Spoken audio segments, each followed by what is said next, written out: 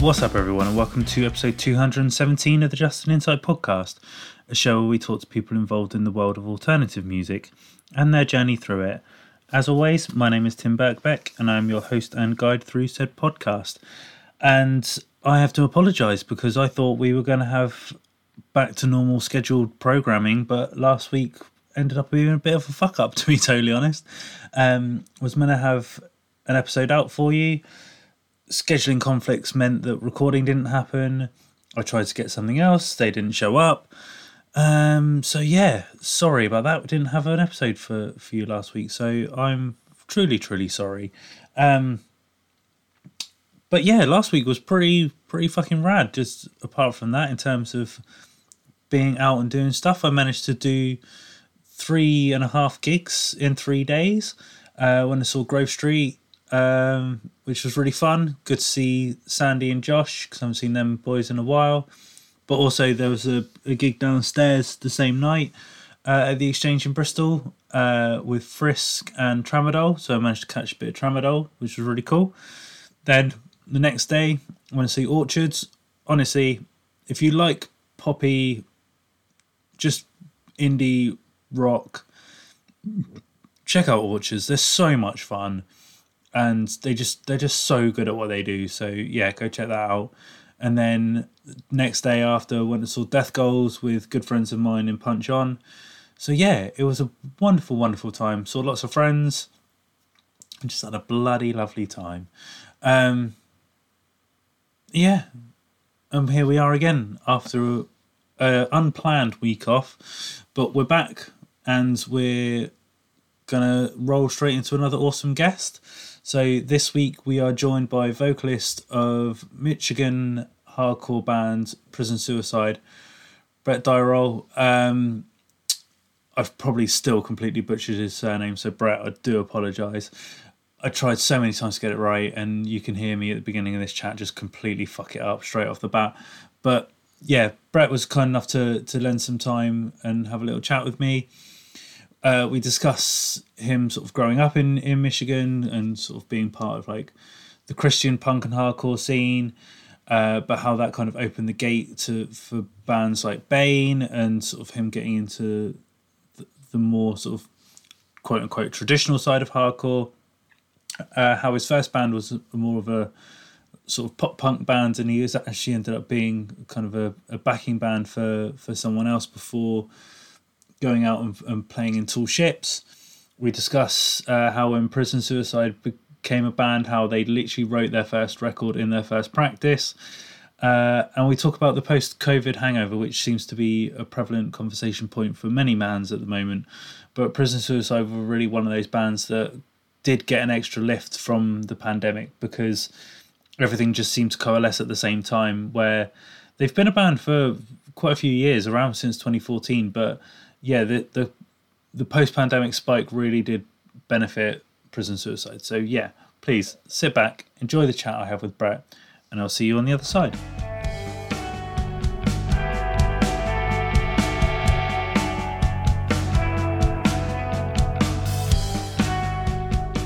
Cool. So joining me this week on the Just an Insight podcast is vocalist of Michigan hardcore band Prison Suicide, Brett Dyrol. I've already fucked it up. Brett, how are you doing, my friend? I'm good. How are you? I'm good. Completely. After I said I wouldn't fuck up your name, I completely fucked it up. So I do apologize. I've heard a lot worse. But yeah, like, how is everything with you guys? Like, I feel like you're a band that at the moment are just sort of constantly kind of keeping busy and stuff, especially like coming out of the pandemic. So is that kind of how it's kind of felt for you guys being in the band, that you've just like wanted to hit the ground running sort of thing? I mean, yeah, coming out of it for sure. Because we've always been fairly active. We've been around since 2014, but haven't really ventured much outside of Michigan until, the past few years. But I think with that new EP coming out, we just sort of felt like, now's the time to kind of just, let's go, and make it happen. So,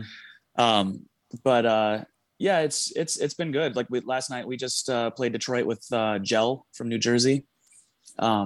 The show was great, so everything so far since pandemic has been really awesome. And it feels good to get back at it. So yeah. And obviously, like I can only speak from an English sort of perspective, but like I think there's kind of like a sort of post COVID sort of like hangover in like in the fact that every gig at the moment just seems to be like super busy. Everyone just like wants to have a really good time and everything like that. So have you kind of seen that side of it as well? Yeah, for the most part. I think there's been a few, like, you know, because like the pandemic seems to ebb and flow a little bit, you know. There's been a couple shows where it seems like, you know, numbers are going up a little bit. You don't see the turnout like it, you know, other days, but like you know, since numbers have been getting better recently, shows have been insane. So like last night was crazy. It was packed.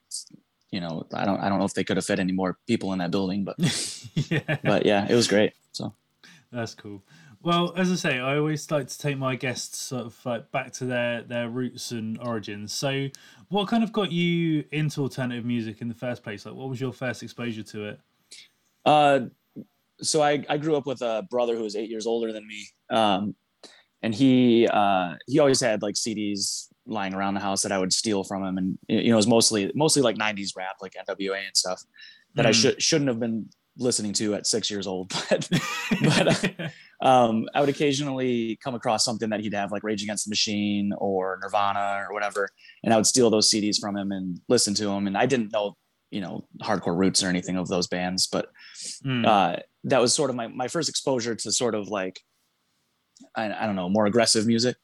But it wasn't until like Dookie came out, Green Day, that I really got like, I always say like, that's like the first band that made me think, does this band have any more, you know, like that, which is sort of like a big moment for me. Like, you know, saying like, oh, this band is really good. What have they done in the past? And then I found through that Lookout Records and, you know, bands like Screeching Weasel and, you know, the Queers and all that kind of stuff. Like, and, you know, kind of went from there and got really into punk from there. And then growing up in like the sort of western side of Michigan where I live, it's a very religious area. So I got, you know, I grew up going to church and everything and got really into like Christian punk. And it was through there that I discovered like hardcore. And then, you know, so like, you know, found bands like Strong Arm, Stretch Armstrong, that sort of thing. And then, you know, sort of grew out of like the, you know, belief side of that and, you know, grew more into, you know, I guess through bands like Stretch Armstrong, I found like Bane and, you know, different, you know, more, I don't know, secular, I guess is the word, hardcore bands. So, yeah, but yeah, just kind of like a standard trajectory, especially for this area, you know, growing up in the very religious area. But so you said like obviously with your brother kind of had like the CDs and stuff sort of laying around and stuff. So even if you had that kind of religious sort of upbringing, did you kind of have like, was music quite a prominent thing in your household growing up? Not so much, more just me and my brother, and he was always, like I said, more into like rap.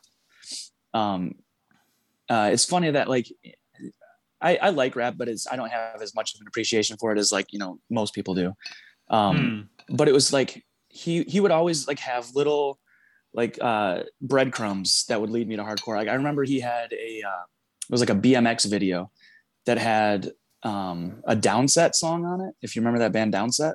Yeah. And that was like probably, if I think about it, probably the first hardcore band I ever heard in my life. And it was just through, you know, watching some BMX video that he had. And so it was just kind of like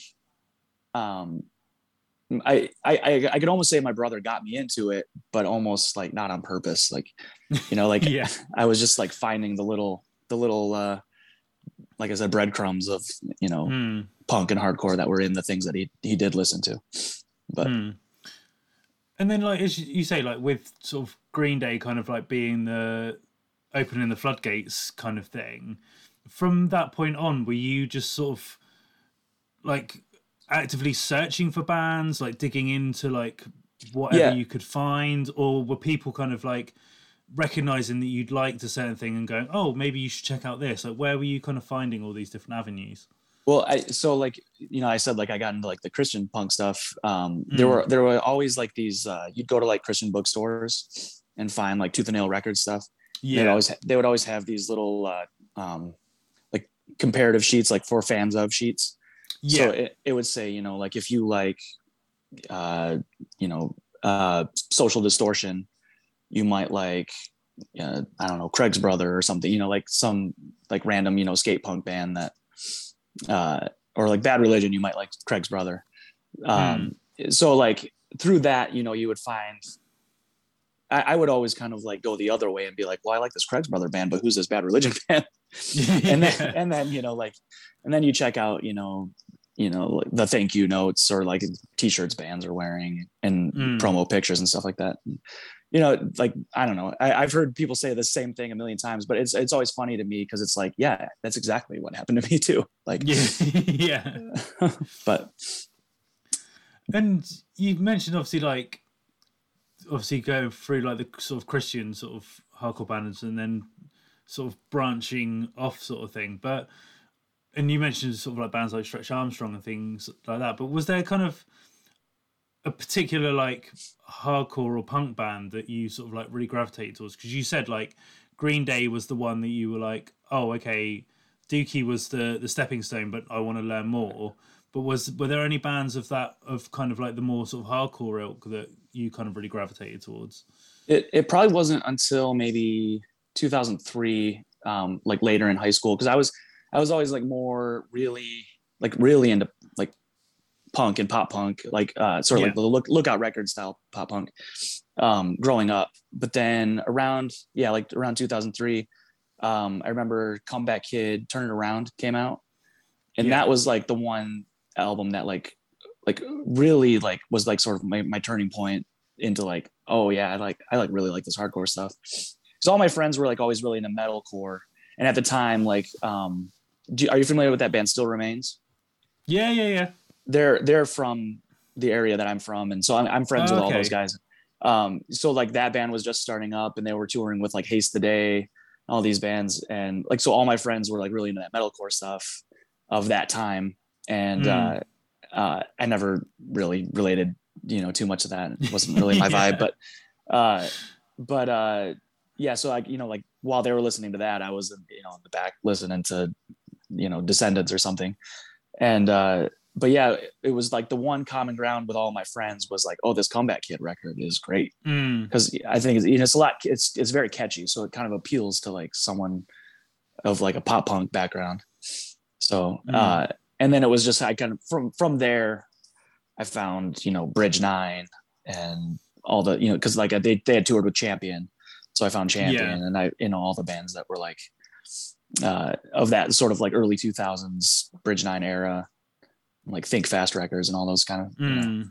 but it's like It's Outbreak quite was an early one for us, yeah. It's or for quite me. interesting because it's weird like that Comeback Kid album is probably like the one that was the same for me, but I was one of the metalcore kids, like so Okay, yeah, I was very much like into like as you say, Still Remains, Atreyu, Under Oath, like all of those kind of bands. But my right, brother was a bit more on like the heavier side, so he was still like he was listening to Converge before like I'd really kind of got into them.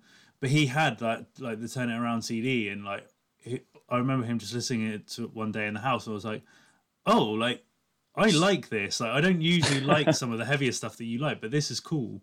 So yeah, it's interesting that Comeback Kid was the same, what like Gateway, but also just because I haven't heard the name Still Remains in forever, and you've like literally just popped a memory into my head.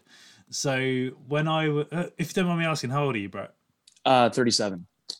Okay, so you're a Yeah. little bit older than me, but I remember when I was in college, one of my friends' bands did it was just like a local show, um, but they did a cover of a Still Remains song, and I can't remember for the life of me now which one it was, but there was like a harmonized like chorus in it, and like it was like the highlight of my night, getting on stage, getting to like basically do Still Remains karaoke. So Nice. That's awesome. Was it the worst is yet to come? Is that, I think that's kind of like their big yeah, maybe I think so. But yeah, it's just like that memory was dug deep in the back of my head, and you've just brought it back. So one. appreciate Yeah, that. I was my first hardcore band was with their singer's little brother played guitar in it. Oh, sick! That's cool. Yeah, yeah. So Someone who I haven't seen in a while, but so in terms of like, because you were saying obviously like growing up with sort of like the more sort of Christian side of things, and I always find it like when people sort of transition sort of like from just listening to music to like going to partake and sort of go to live shows and things like that. So was there like was your in kind of that more, was it that sort of more Christian side of things, or when did you sort of start going to shows? um, it probably it kind of sort of coincided with me getting into that kind of stuff. Because most of the venues around here were in churches, or Right. like at least all age venues. Excuse me. It wouldn't always be like just Christian bands playing at those, like it would be like a youth group that would have, sort of like their quota of Christian bands alongside, whatever band, was it whatever other band was on the show.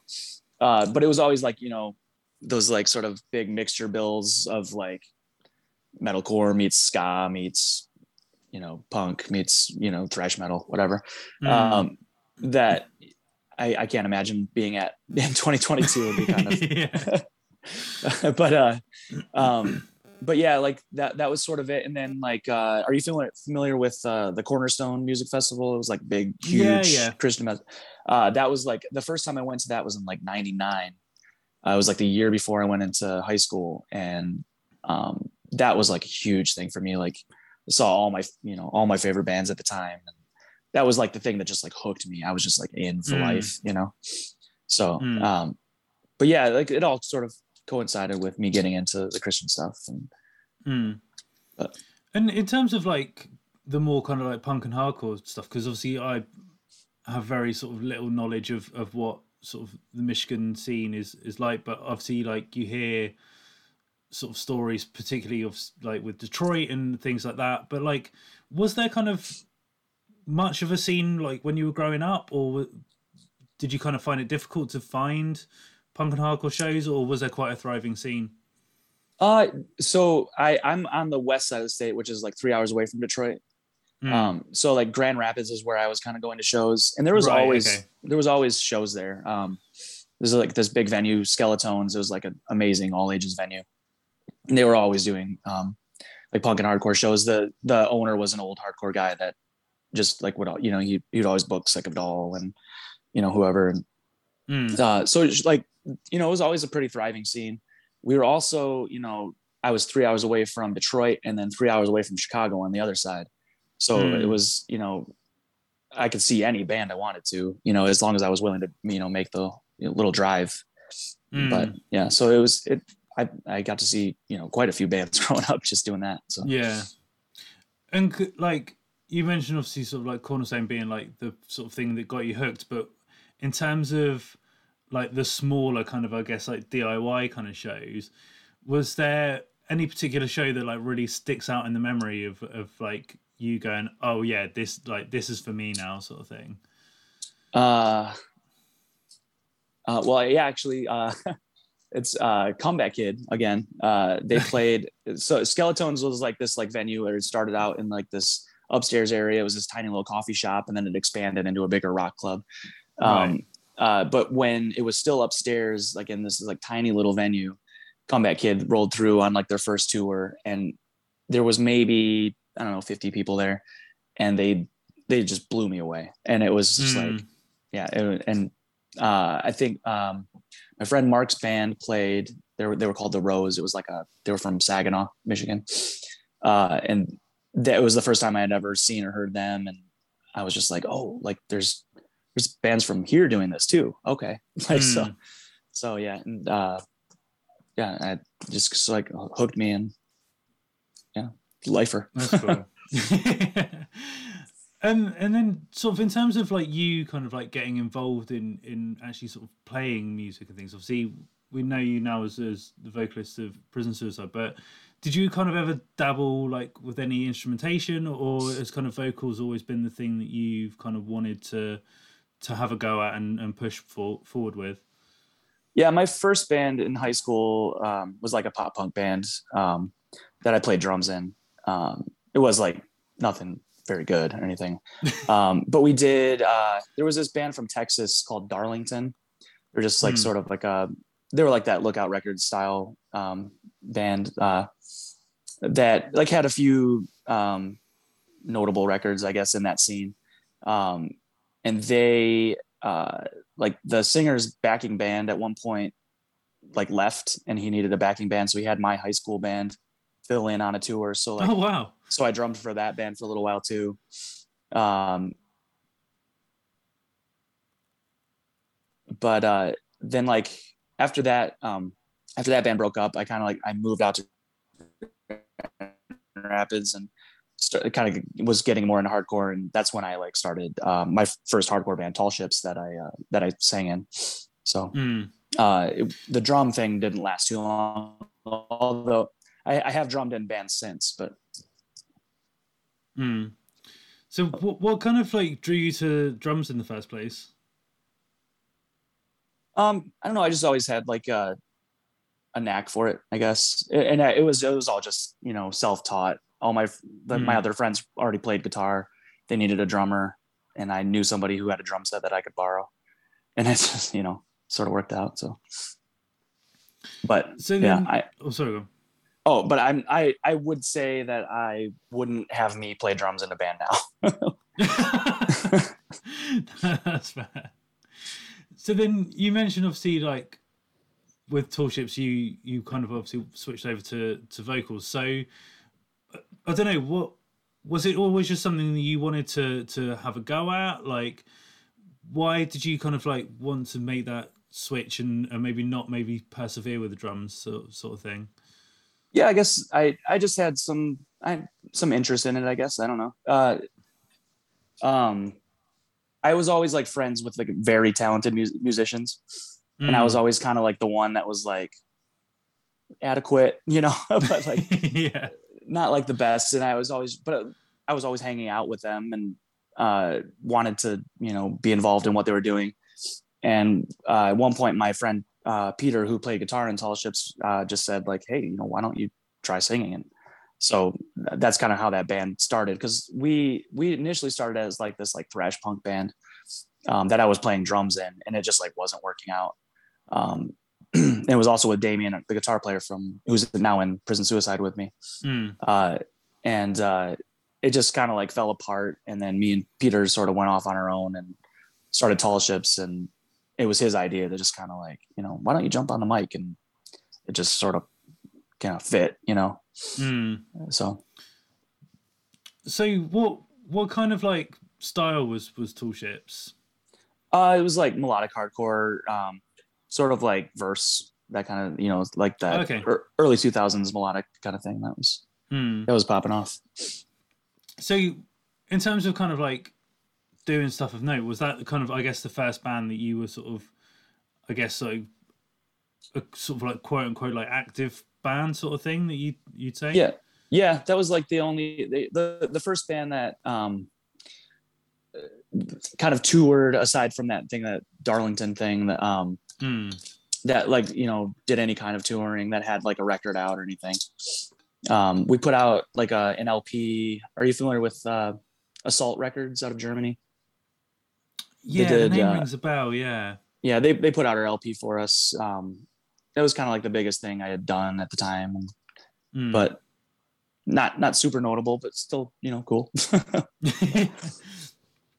So just to kind of backtrack a little bit, because you said obviously you did a bit of touring when you were kind of in the backing band for the Darlington sort of thing. So I guess because that was maybe not necessarily like your band, so to say, but obviously it still gave you kind of like touring experience. Right. So when you kind of like then switch to do stuff with Tall Ships and you were kind of hitting the road and it was like your baby sort of thing, did you kind of see a difference in like how the two touring worlds kind of differed sort of thing? Yeah, I mean, well, Tall Ships didn't necessarily get to do as much touring as I would have, liked. Hmm. But when we would go out, yeah, it was a lot more important to me. Whereas like, Hmm. Darlington, we were just out there to have fun and, shoot squirt guns at each other or whatever we were doing, but yeah, so I mean, not that Tall Ships wasn't fun to be out on the road with, but like, it was like definitely a more serious thing where I like put life on hold for it, like I had like took some time off school to like be in this band. Like I thought to myself, like at one point I thought like, because like that label was based in Germany.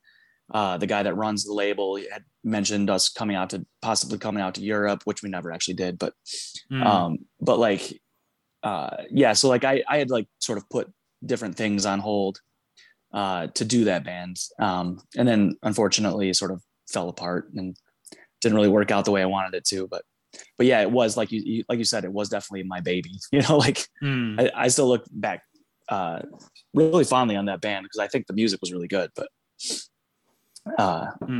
yeah, I wish we could have done more. We did do like a reunion show a couple of years ago, but it was just like a local thing. It wasn't like nobody really nobody but people from Grand Rapids ever really cared. But that's like, even though, cause, as you say, like, I guess in comparison, like as you said, the Darlington thing was a bit more kind of like you guys just having fun, Yeah, and then obviously with Tall Ships, like you guys wanting to kind of actually push it as a band sort of thing. And as you say, like it must have got to a point of some note if a label from Germany is willing to kind of put out your record sort of thing. So I don't know, did you kind of notice that, like, because you'd put in sort of a bit more graft of it, that it was kind of paying off and you were getting sort of attention from outside of Grand Rapids as well? Like, did you notice there was a point of that change? there was a little bit. I would get messages from random people that I didn't know, but like I don't think like, I think it was cool that guy put that record out, but I don't think it was very successful for him. Right. I'm sure he's still got quite a few copies laying around. Yeah. Because like I said, like we really weren't able to do as much touring as we wanted to.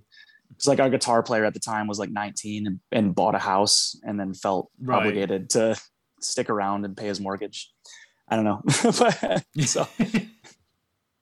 I mean, no slight to him. It's good for him. Yeah. He's grown up.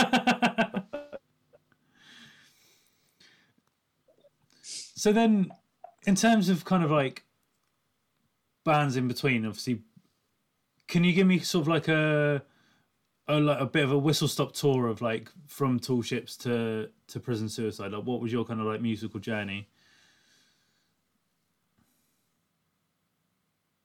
It's not, but like right around the time that band was breaking up, me and the guitar player and my now ex-wife started another band called Circle Maybe. That was like sort of like a indie pop band, kind of like in the vein of like Lemuria, that I actually played drums in. And then that lasted until my wife and I split up. And then I'm trying to think if I did anything musically after that. I don't think I did. I think it was just kind of nothing for a couple years. And then I started talking with Damien, who plays guitar in Prison Suicide, about how, he and I should do a band together. Cause he was in another band called Brothers from the Grand Rapids area that also had just sort of recently broken up. And we were like, like both finding ourselves without bands. And I said, hey, why don't we do a hardcore band together? So we kind of merged those two bands. So it was like a couple members of Brothers, a couple members of Tall Ships. And then the drummer at the time was this guy, John Massel, who was he was in like that band North Lincoln. If you ever heard of that band, I don't know. No. It's like No Idea Records band. Right. Okay. But yeah, so it was just kind of me reaching out to him saying like, hey, why don't we start something? And he said, you know what? Yeah, let me, get a hold of everybody. 10 minutes later, he texted me back. He said, this guy, this guy, this guy, and this guy are all in. So, so yeah, it was real easy to start. And then we got together probably like a month later and wrote our first LP in a day. Like the whole. No way. Yeah. That's insane. Yeah. Everything but vocals, but yeah. Like, how is that even possible? It's a whole lot of not really trying.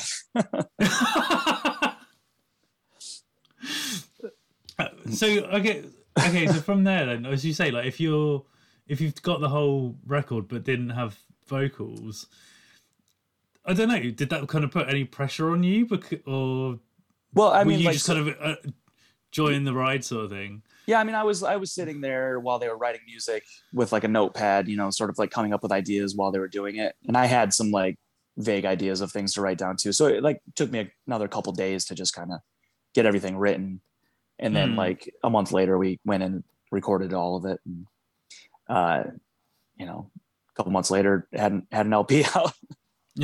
So I've never been like sorry, go on. I've never been anything that like moved that fast before, but we did practically the same thing with our second LP too. So it's like, somehow Damien, our guitar player, is kind of like a riff master. He just like can just like shit out riffs like it's no problem. So it's just like, we'll just sort of like be like, I don't know, Damien, throw a riff, and then he just does, and we got a song. So I don't know. But yeah, it works out. Because I think like, obviously the age we're in at the moment with sort of like the way that hardcore moves, like, I don't know, you get sort of like bands that will do a demo and an EP and then break up and you'll never hear of them, or you kind of get the other side of it where bands do the EP, the full length, and they keep going and they do the second full length and so on and so forth. But for you guys to literally like come straight out of the gate with a full LP, was that kind of like, obviously I know it wasn't intentional, but I don't know, did you just kind of like think like, well, we may as well just go, like, we've got all this material, so we may as well just roll with it? Yeah, I mean, well, I don't even think there was that much thought into it, because I kept pushing. I mean, well, first of all, it is only 13 minutes of music, so it's Yeah. LP in name only, but so like Damien also runs his own label too, so he just like put it out. So there wasn't really a whole lot of thought to it. It was just like, hey, we have all these songs, Damien's got the label, why not just put it out, and we've still got quite a few copies of that record lying around because I think he pressed too many, but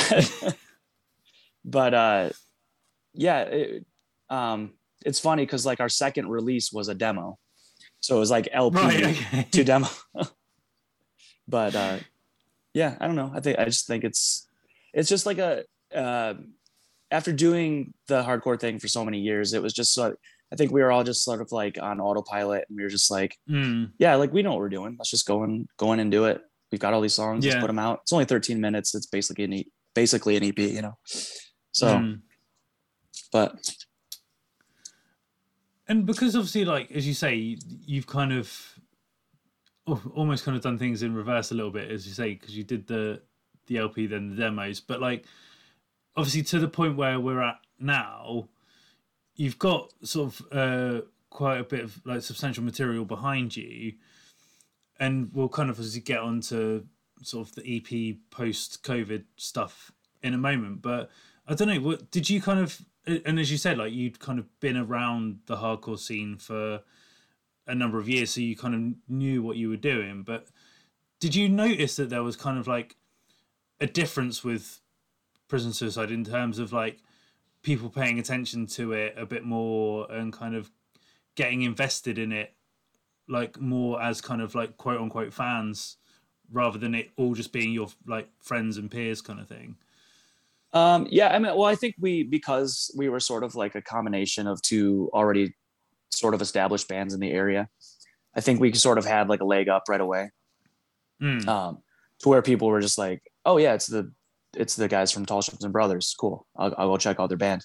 And then, I mean, it kind of took us, we all live kind of far away from each other. Like most of Right. us are like within like an hour of each other away. And so when we first started out, we didn't play a whole ton. We kind of just stuck around our hometown. So it wasn't like really like we were getting a whole lot of notice. Um, Although we had like Damien's label is kind of like um, it's got like some like sort of like metal I don't know. One of his bands on his label is kind of like popular in like the sort of like black metal scene. Okay, right. And so like anything he puts out on that label, like metal fans kind of like get into it. So Yeah. like I noticed like a lot of like metal fans were getting into Prison Suicide, even though we're like not a metal band at all. Yeah. But like yeah, not so much from like playing shows. Like we weren't like getting like a lot of notice until maybe like the last couple years when we were like really started playing out more. Mm. But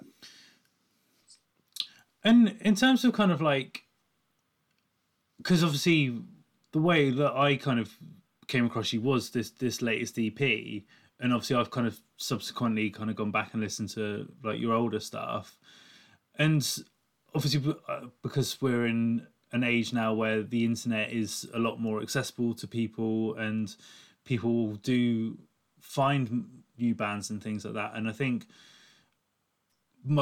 I'm speaking purely for myself, but like because when shows stopped, the only way that I could consume music was by digging through the internet and finding bands that I'd never heard of and things like that. And obviously, that's kind of how I came across you guys. So I don't know. Did you see like that kind of shift with the new EP that like because people were maybe either just starting to go back to shows or still were in that point of like shows aren't a thing, that they discovered your music off the back of that and have now kind of found sort of newer slash international fans?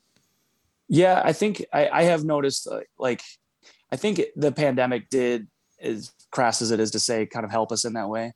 You know, Hmm. like I think the timing of that EP coming out was like almost perfect because we had it recorded almost a year before it came out. I don't even know if I think it might have been even pre-pandemic when we like actually went into the studio. Right. Um, Okay. and then like it came out, you know, just as shows were starting back up. Hmm. Um, and it just like sort of like I think somehow the timing just like worked out perfectly because like people were sort of like in a digging mood. They were in like a like let's get back to it mood.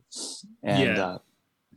so yeah, like I was surprised when you reached out. I was like how does this guy know who we are? You know? So I mean, I thought I was like, you know, stoked on it. I had actually heard your podcast before, so I was like, oh, cool. So like, but but yeah, like I've definitely noticed an uptick in like, um, you know, like I don't know, I guess Instagram followers, you know, people like, Yeah. Yeah. in streams on Spotify and all that kind of stuff. But yeah, and I think it is all. I think a lot of it is due to the pandemic, just kind of putting people in a mood. So Hmm. or giving people And free that's the time, I thing. guess. But Yeah.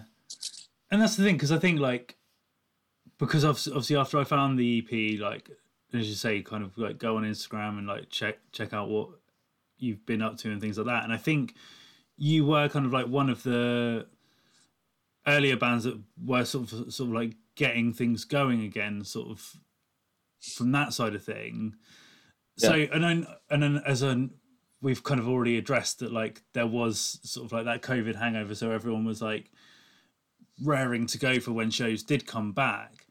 But like I don't know, like from like a prison side suicide perspective, did you notice that there was like a drastic change in like the people who were coming to see you comparatively than before the pandemic? Because like there's people going to a show for going to a show's sake, but like were there more people that like knew like your songs and stuff like at shows and things like that?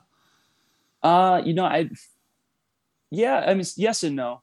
It seems like we always get a good reaction, but I don't often see people singing along. Mm. But I think what I've noticed is it's a lot at our more recent shows. It's a lot of like younger people who I've never seen at shows before. Right. Um, and I think that's something I've noticed coming out of the pandemic is that it's a lot of new people. And I don't know if it's just like, maybe they discovered hardcore in general during the pandemic. Mm. Um, it's possible. And I think that's awesome if that's the case, Mm. and maybe it's the turnstile effect, but, yeah, I think, that's the biggest thing I've noticed is it's just like lots of young people. Like the show last night, it was all, like, you know, yeah, like 18 to 25 year olds, Mm. um, making me feel ancient. And, but, I mean, it was great. We got like a great reaction with those kids too, specifically. So, Mm.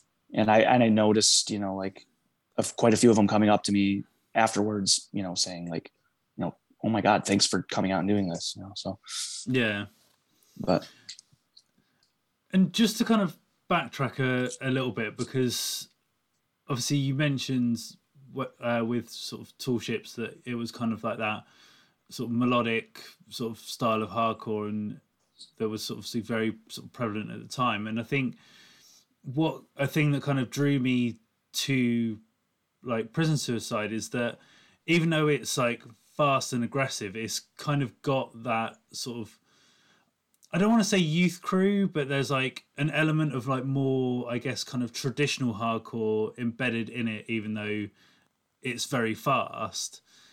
So I don't know, like when you kind of first started the band, and because I don't really know what Brothers' sound was like, but was it a combination of kind of like interweaving the two sounds to find a common ground, or did you want Prison Suicide to kind of just be something fresh, but it ended up kind of picking up these elements along the way, sort of thing? well, so Brothers was more of just like a straightforward hardcore band, but not in the vein that like we are.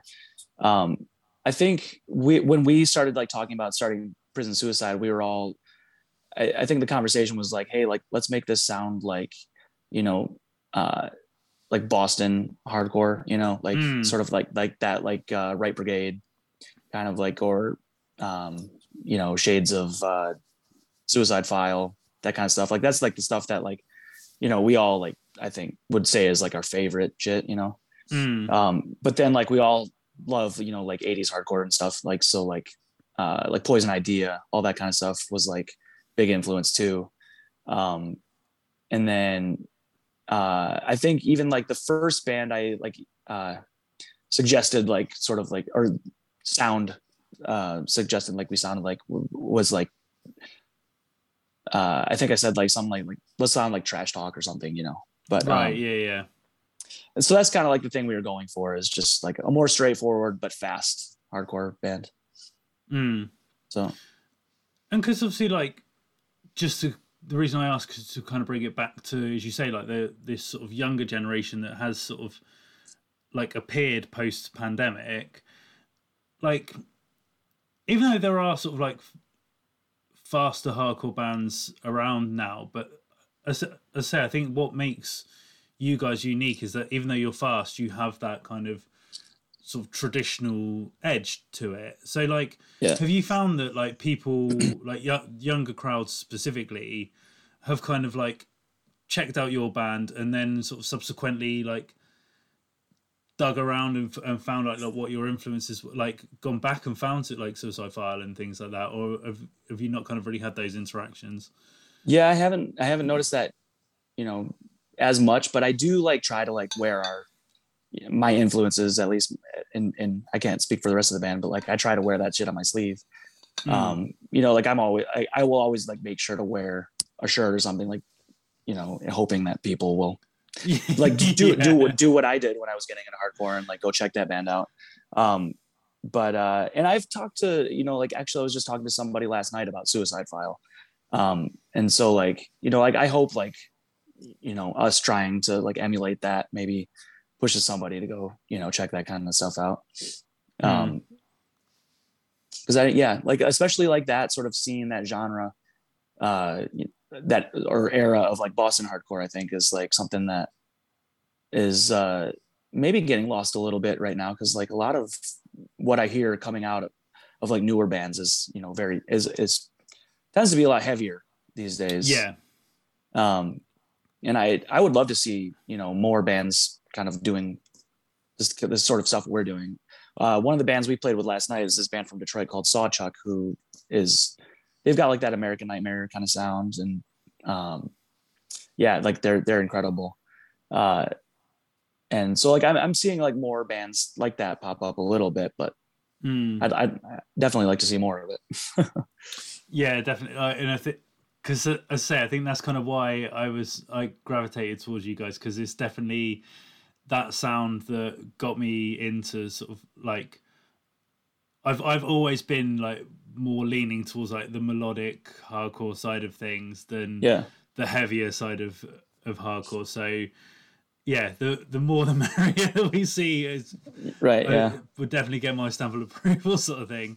Yeah, and there's great bands out there doing that. Like Chemical Fix. Like unfortunately, Time and Pressure just broke up, but like Last Gasp from Ohio. Like there's a lot of bands doing like the sort of cool, fast, straightforward thing that I'm coming across, or bands that we're friends with. So. And just before we kind of like move on to sort of, I guess, what the next step is, I know like sort of doing a bit of reading and stuff, that the other thing that you're personally kind of heavily involved in is it Sweatfest? Yeah. So have you kind of always been interested in like booking shows and things, or was kind of Sweatfest like just what was initially like a one-off thing and then kind of grew? Like, how did you kind of get into that side of things? I've always booked little shows here and there, but it was Sweatfest kind of came out of just kind of like me realizing I was getting older, and I wasn't really able to be at every show anymore. And I almost sort of like, I started thinking about it one day, and I was just like, I hate that like I'm almost only at shows that I'm playing. Like it's like, it's kind of like a sort of taboo thing for me, but it's also sort of like unavoidable, because I've got like I'm married, I've got a 2-year-old son. I can't like get out to every show. So like Sweatfest was kind of like my way of like being like, what, I want to do one thing, like one big thing for like my local hardcore scene every year. So it's like, maybe I'm not putting on shows every weekend, or maybe I'm not going to every show every weekend, but I can at least do this one big gesture, and bring in, 20 bands who otherwise, might not make their way through Grand Rapids. And like, so there used to be another Sweatfest in the West Michigan area, probably 15 years ago. And the guy that did it stopped doing it. And when I decided to do it, I was just like, I wonder if he would let me use that moniker. So I just kind of like reached out to him. He let me have the name. And I just sort of like brought it back with just sort of that in mind, of kind of like doing, just sort of like this, here you go, here's this like awesome thing that you can go do for a day, so kind of my way of saying thank you and sorry I can't be there all the time. Because have you had the one for this year yet, or is it? Yeah, we just did it in December. Cool. So how did that go? It was good. It was I think COVID maybe hurt the turnout a little bit, but there's still quite a few people there. All the bands were incredible. The way I did it this year was almost like more of like a Midwestern showcase. So it was like a lot of bands from like Ohio, Illinois, some Detroit. And then we had Antidote, like New York Hardcore Antidote come through, and they headlined. And then a few days later stepped in shit and said some racist shit and canceled themselves. But I was glad they did that after Sweatfest. So, but it was a pretty good turnout this year. It was everything kind of went off without a hitch. So That's cool. yeah. And just because, as you say, like you wanted to sort of do it as kind of like your way of sort of like still kind of being part of like the local scene and things like that. So are there kind of any, maybe not necessarily Grand Rapids, but more like Michigan bands that you want to give a shout out that you think like people should keep an eye out for, that, or ones that you're excited for? Yeah. So like our best friends in the world are a band called Bitter Truth. Mm. They just put out a record on Patient Zero Records called Perfect World. It's if you're like Down to Nothing, Backtrack, that sort of thing, it's like the perfect iteration of like that genre. Yeah.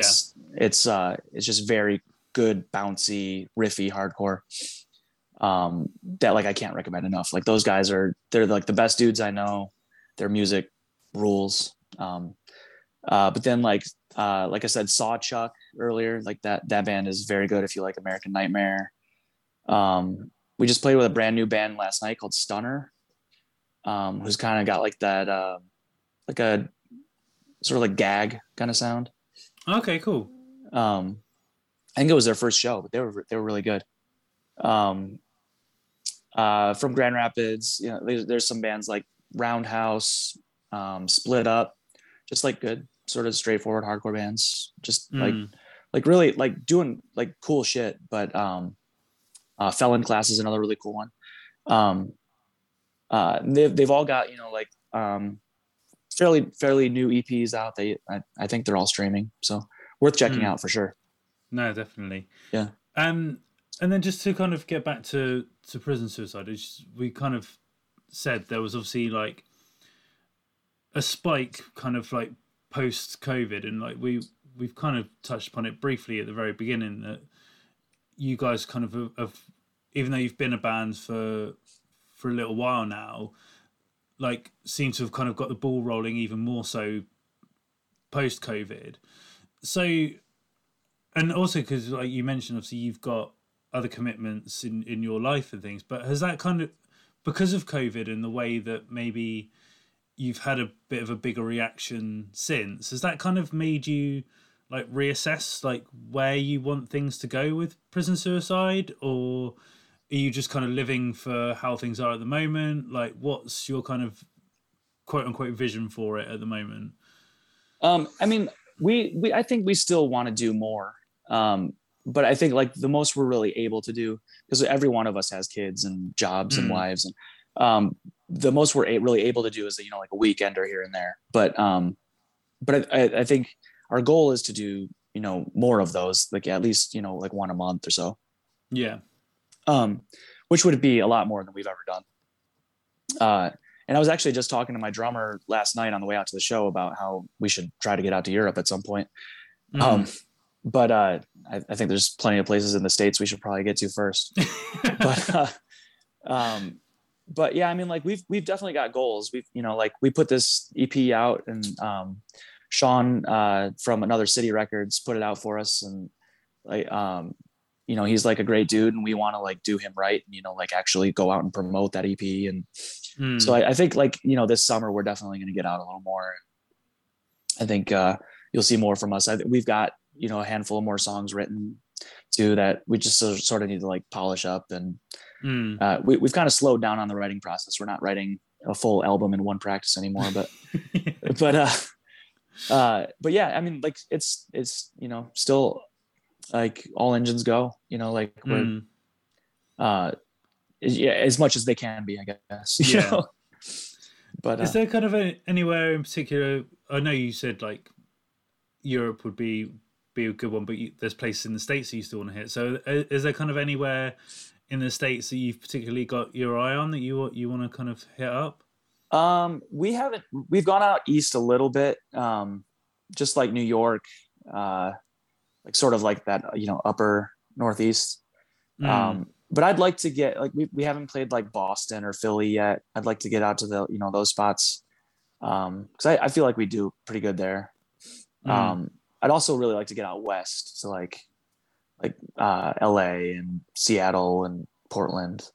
Our old drummer lives in Portland now too, so it'd be cool to like go out there and see him play with his bands and stuff. But that's cool. Yeah.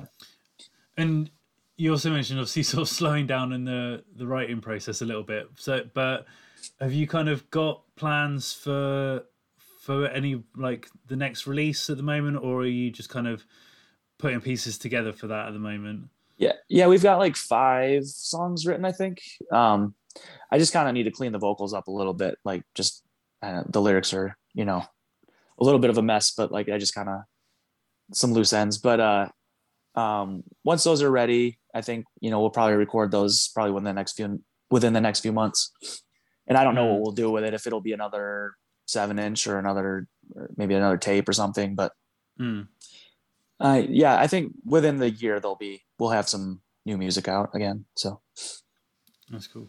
Yeah. And just to sort of backtrack a little bit, just because I'm always interested, especially when it comes to sort of like vocalists, of like what their kind of sort of thought patterns and things are. And I think like some people are a lot more kind of open about what they're kind of talking about and things like that. And others kind of use like, I guess, quote unquote, like storytelling techniques and whatever within their lyricism. So I don't know, like when you're kind of writing songs, do you have a particular process that you go through? Do you always kind of like have specific like ideas and themes in your head, or do you just kind of have whatever's in the moment and kind of let that kind of flow?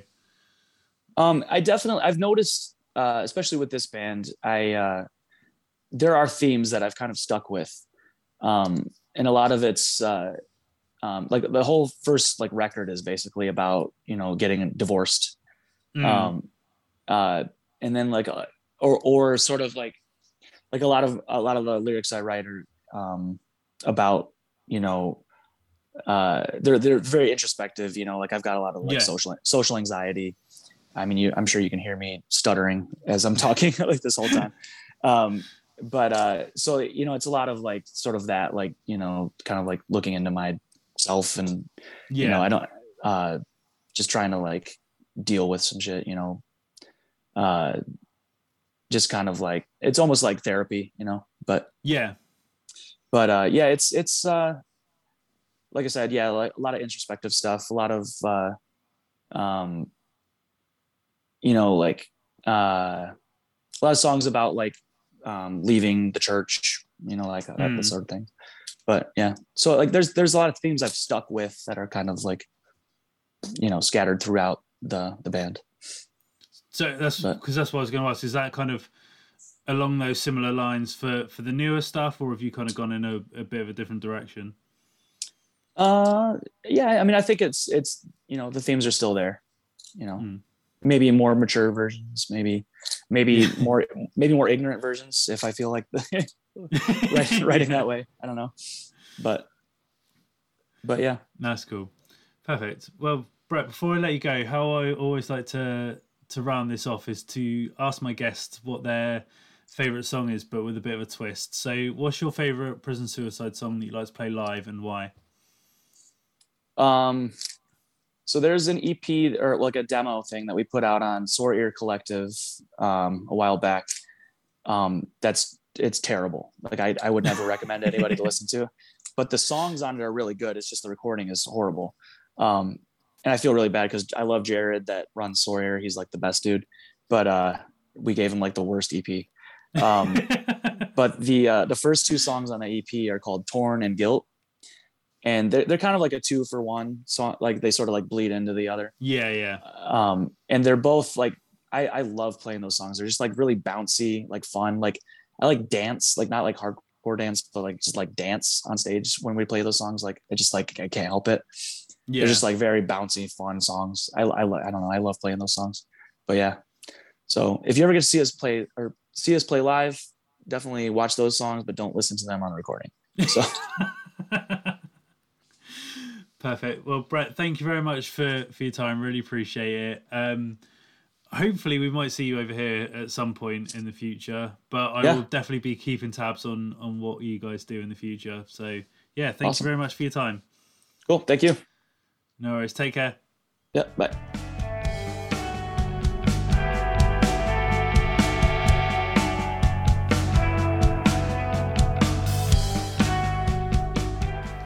So there we have it, folks. Again, another huge thanks to Brett for taking some time out of his day to have a little chat with me. As always, you can keep up to date with everything that Prison Suicide are doing on all their various social media platforms. They are doing various shows across the state, so if you live over on that side of the Atlantic, go check them out. And fingers crossed, we will be seeing some new music from them much sooner rather than later.